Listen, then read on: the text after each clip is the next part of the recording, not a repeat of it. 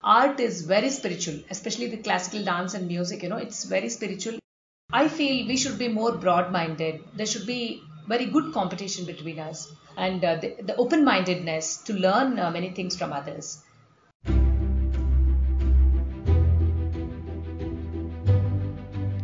Welcome to Indian Artpreneur. I'm your host Sushma Udupa. We all know that almost every dance student undergoes some kind of dilemma. For some, it could be whether to take dance exams or not, or whether to go for certification or pursue a full-time master's degree in dance, or sometimes the purpose of the dance itself. We feel that in order to gain victory against the odds, together with gaining knowledge, having a clarity about a pursuit is the most important step. To answer these questions, we approached Dr. Chaitana Radhakrishna, who is a Bharatanatyam dancer, choreographer, a postgraduate in Sanskrit, and a research scholar. She is also a faculty for Bharatanatyam at the KSGH University in Mysore. In the year 1995, she started the Gurudev Academy of Fine Arts in Mandya, where the students not only learn to dance but also learn to teach, sing, and the Nattvangam. So let's talk to Dr. Chaitana. Hello, Dr. Chaitana. Welcome to Indian Artpreneur. Thank you. It's my pleasure to be with you.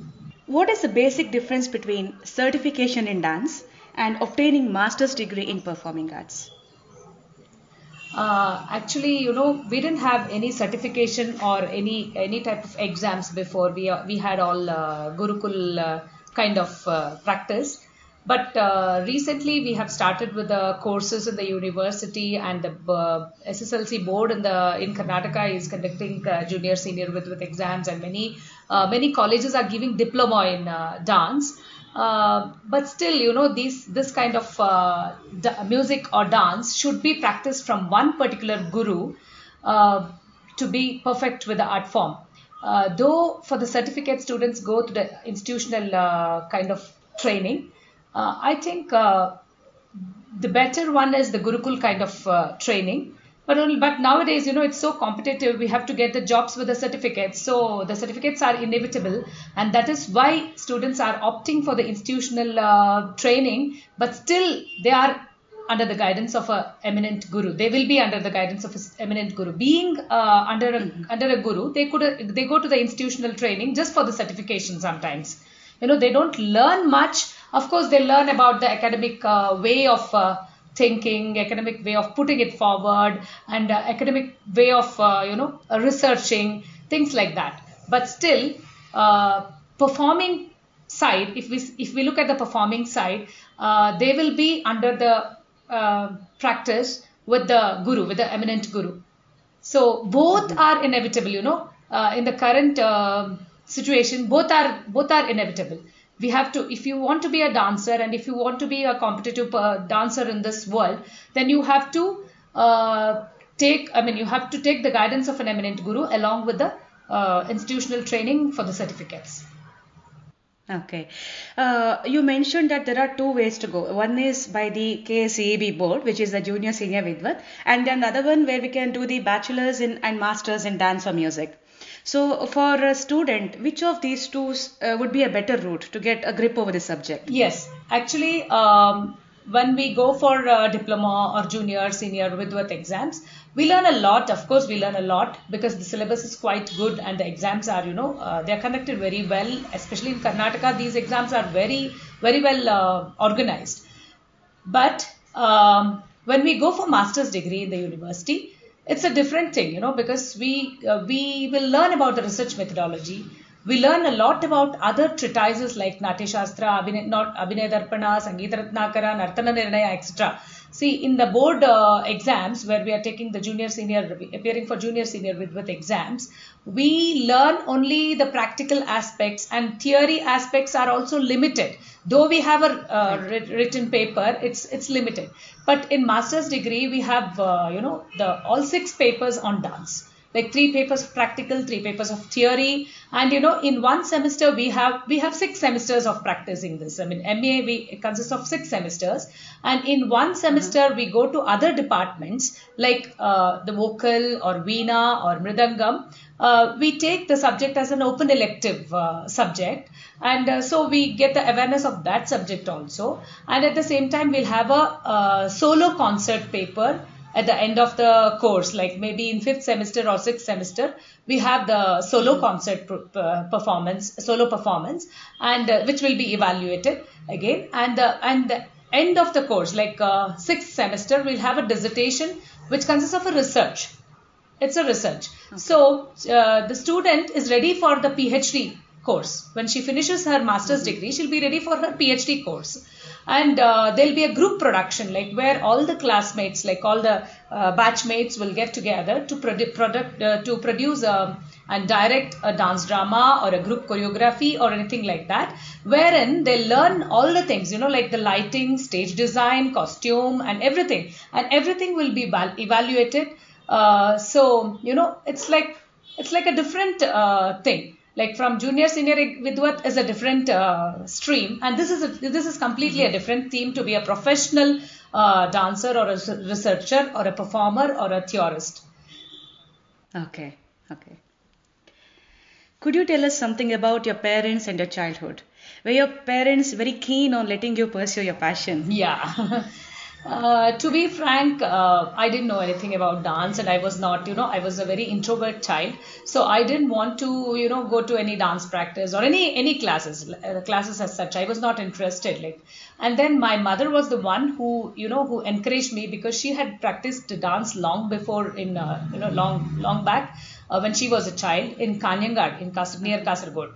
So she's from Kanyangar. Both my parents are from Kanyangar. So she wanted me to pursue, because she couldn't do it completely. And she took me to a dance class. We were in Mandya at that time. And she took me to a dance class where one Guru Somshekhar used to come from Mysore to teach. So she took me there, and I was completely blank. I didn't know anything about it. I was blank.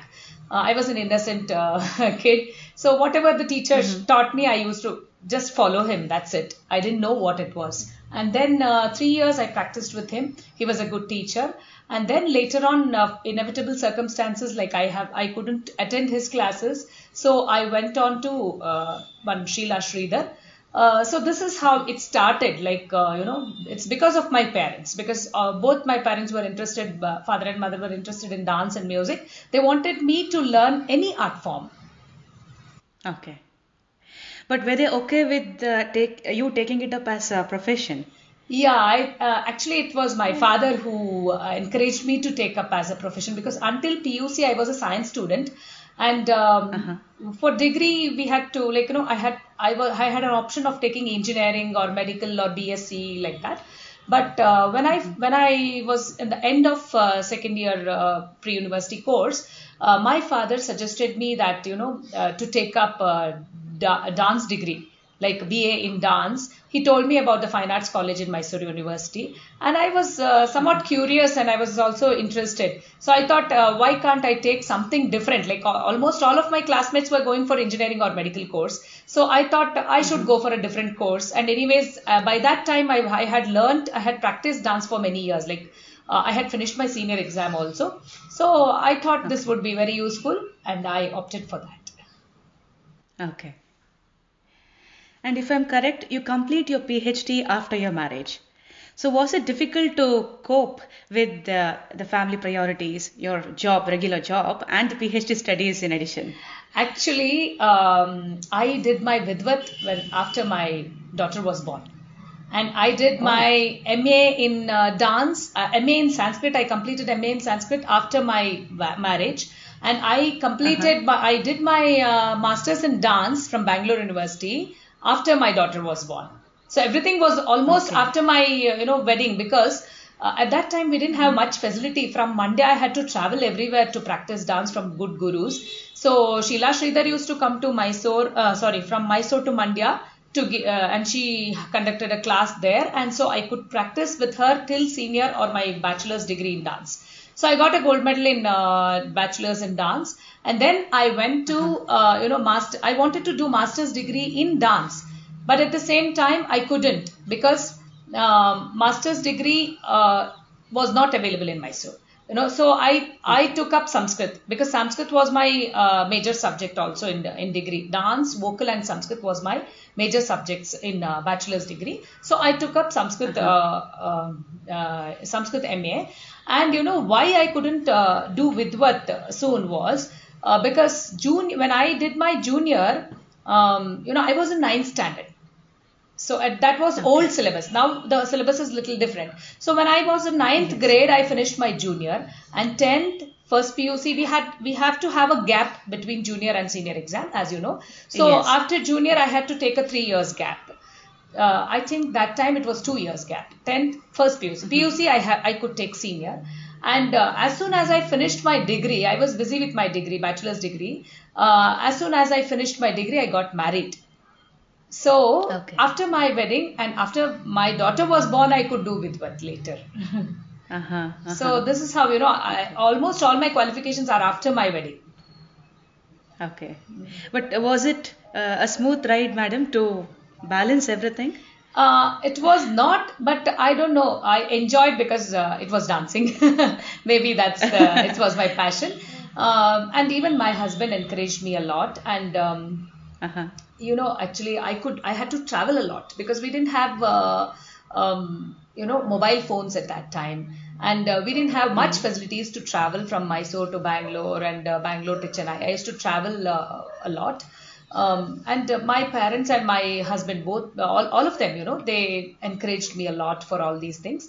It was of course tough compared to the facilities these students get now. It was really difficult for me to find a guru, go in search of them and practice. But of course I enjoyed it because it was my passion. Okay. You have learned 3 different banis of Bharatanatyam. You first get trained in Kalakshetra style from Guru Natya Visharde Srimati Sheila Sridhar, and then the Mysore style from Vidushi Srimati Shakuntalamma, and the Tanjavur style under Guru late Srimati Narmada. How many styles of Bharatanatyam are still prominent in India today? Actually, now, before it was prominent, now it is like, it's globalization is affecting this also. But it's a good change, I feel. What I believe is I don't believe in different banis because, whatever you do with a good Angashuddhi and, it's the good. It's very, pleasant to be watched. So we should be quite open-minded to take the good aspects from each bani. And now there are no such banis as such because almost all people are taking many aspects from Natya Shastra as well and from different banis also. They are quite open-minded with these things now because in olden days, these gurus wanted identity like with one bani, but now it's not like that. It's like people are learning things. It's good. It's a good thing. Okay. But moving forward, do you think we'll be left with just 1 or 2 popular styles of Bharatanatyam owing to the popularity of the style or the availability of the teachers? But I feel, moving forward, we'll not have any banis at all. We'll have only Bharatanatyam. Okay. That's a good thing. Okay. Almost, we are almost like that now. Yeah. Okay. During a recent conversation with the eminent Yakshagana artist, Sri Mantabu Padhyaya, he said, Kalavidanolage kaleyo, kaleyolage kalavidano. Eradu seridagale, aderadu alla, adraderadu haudu. Which translates to whether art exists inside an artist or artist exists inside an art. They both are one and the same, yet different. Which leads us to the topic of Advaita. We've seen the unison of Bharatanatyam and yoga. Is there a connection between Bharatanatyam and Advaita philosophy? Yeah, definitely. Because, the Rasa Sutras. We have seen the Rasa Sutras. We have read about it. See, when we are experiencing the Rasa, we become one. even the spectator or the spectator, he becomes one with the art form when he's watching it. Or when the dancer is dancing, she becomes one. She'll not have any identity. She'll become one. So that leads to Advaita, I feel, because all these marga also, when we do the Alaripu, I feel that when we do the Alaripu, it's the beginning of meditation. We are warming up. We are getting the warm up exercises with the Alaripu, and then we go to Jatiswaram, which is little more complicated jatis and korves, and then see, when we sit for meditation, it's the same. We can't concentrate in the beginning. In the beginning, it's very difficult to sit and meditate. But slowly, we come to, with lot of controversies and that kind of galata inside the mind, then only we get the concentration. That's how this marga goes. After Jatiswaram, there comes bhakti with Shabdam. So this devotion is also there while meditating, because we try to meditate upon a God, and this devotion is also there. And then we go to Varnam. Varnam is, with the feelings, with the Nayaka, Nayaki Bhava or the devotion. It's like the fight with the materialistic world or the desire for the materialistic world. We go behind the materialistic world and things like that. And then we go to Padam. And then, slowly we become more spiritual, and we'll come to know that we are one with the, with the soul. So this is what we start realizing when we do the Margam. And when we do the Tillana, we are very happy, and, we have almost reached there.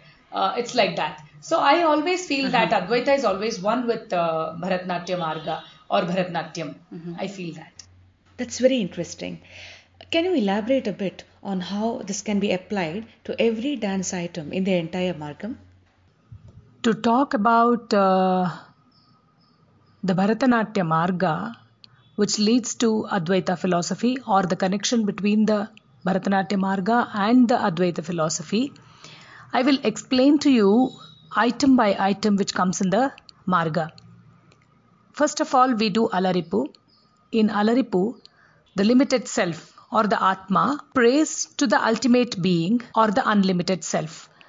The physical body here is the vehicle of the Atman or the inner self to help one set out the path of spiritual realization. Alaripu, the initial Nritta item, is a prayer to God, or we can say this is Bhakti Marga.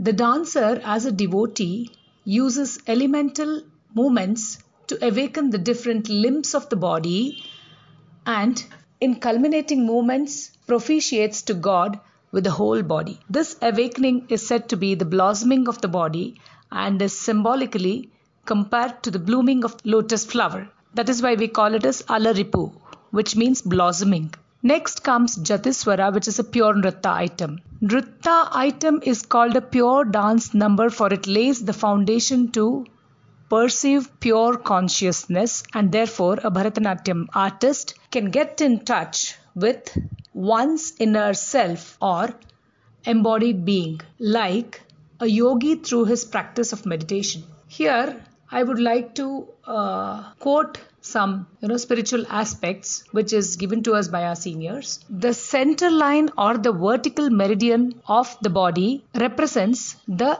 direction of the pull of gravity. This center line is where the chakras are. We stand in Aramandi. The basic posture of Bharatanatyam is Aramandi. Automatically, the Aramandi posture helps concentrate on the chakras.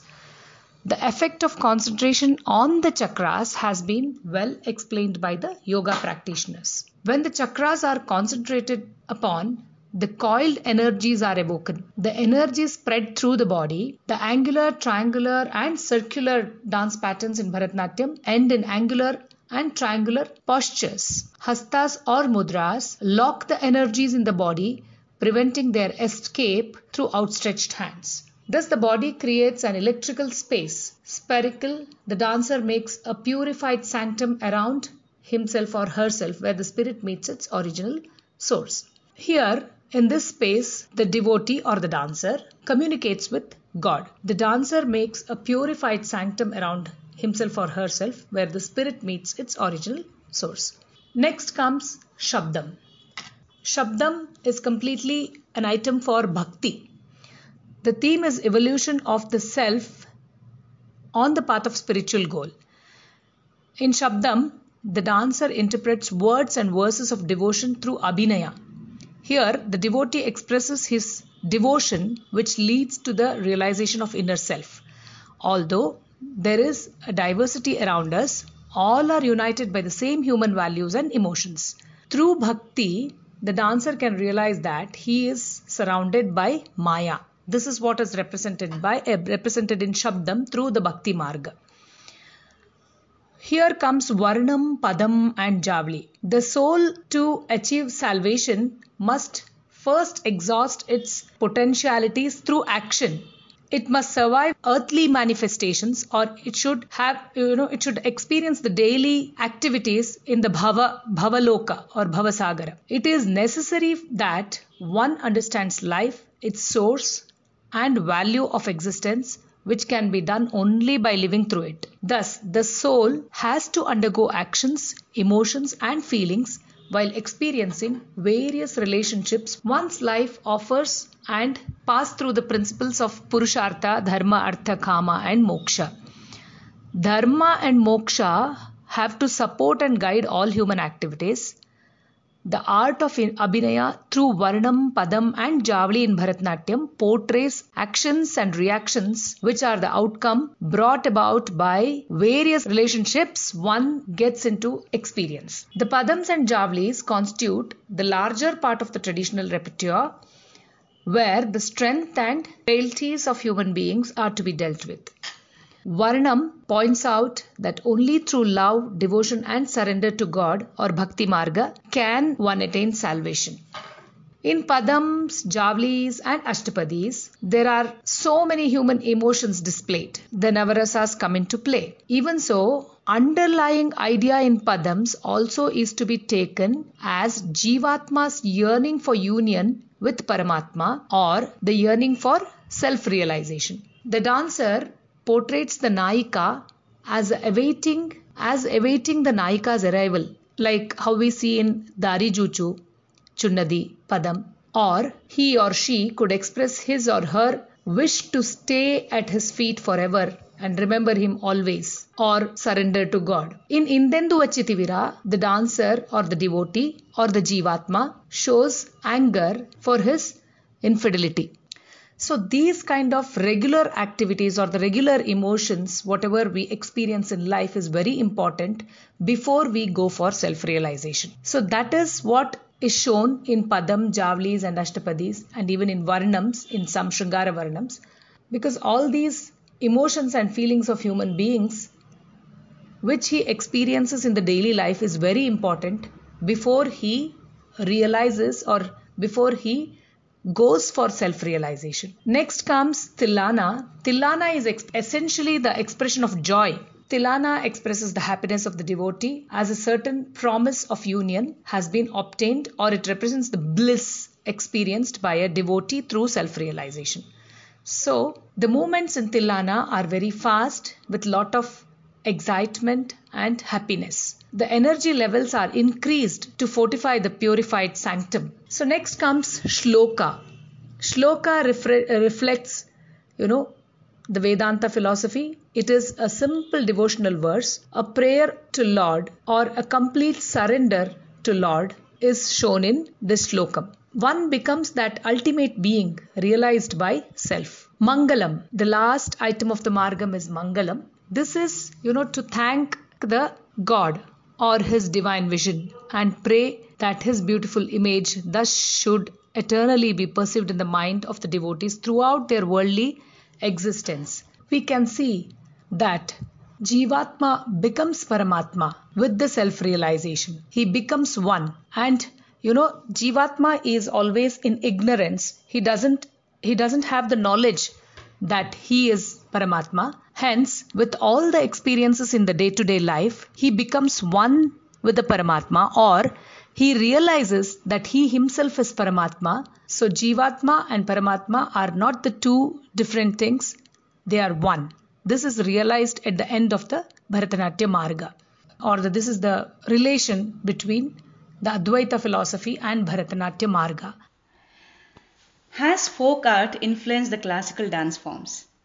Yes, it has influenced, but not much, because we have the Shastra. We have the Shastra where we follow only the Shastra. Shastra is nothing but the rules, whatever our seniors have given us. So this Shastra is there, so we don't, get much influenced by the folk forms. But still, we take some of the, beautiful aspects which are inside, or which can be, implemented inside within our Shastra. So some moments we get, different moments. These kind of moments we take practically and we implement, but not much. Maybe a few percentage of influence is there. We listen to fusion music a lot these days.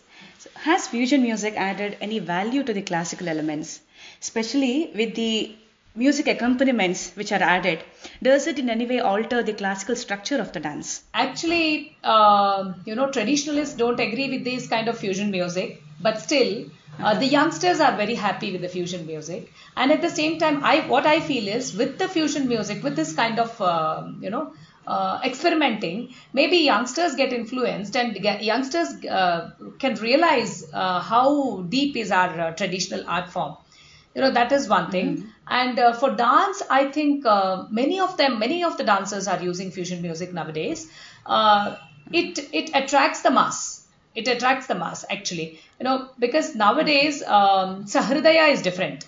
In olden days, the Sahridaya was the one who knew everything about classical dance form or classical music form. Now the Sahridaya is different.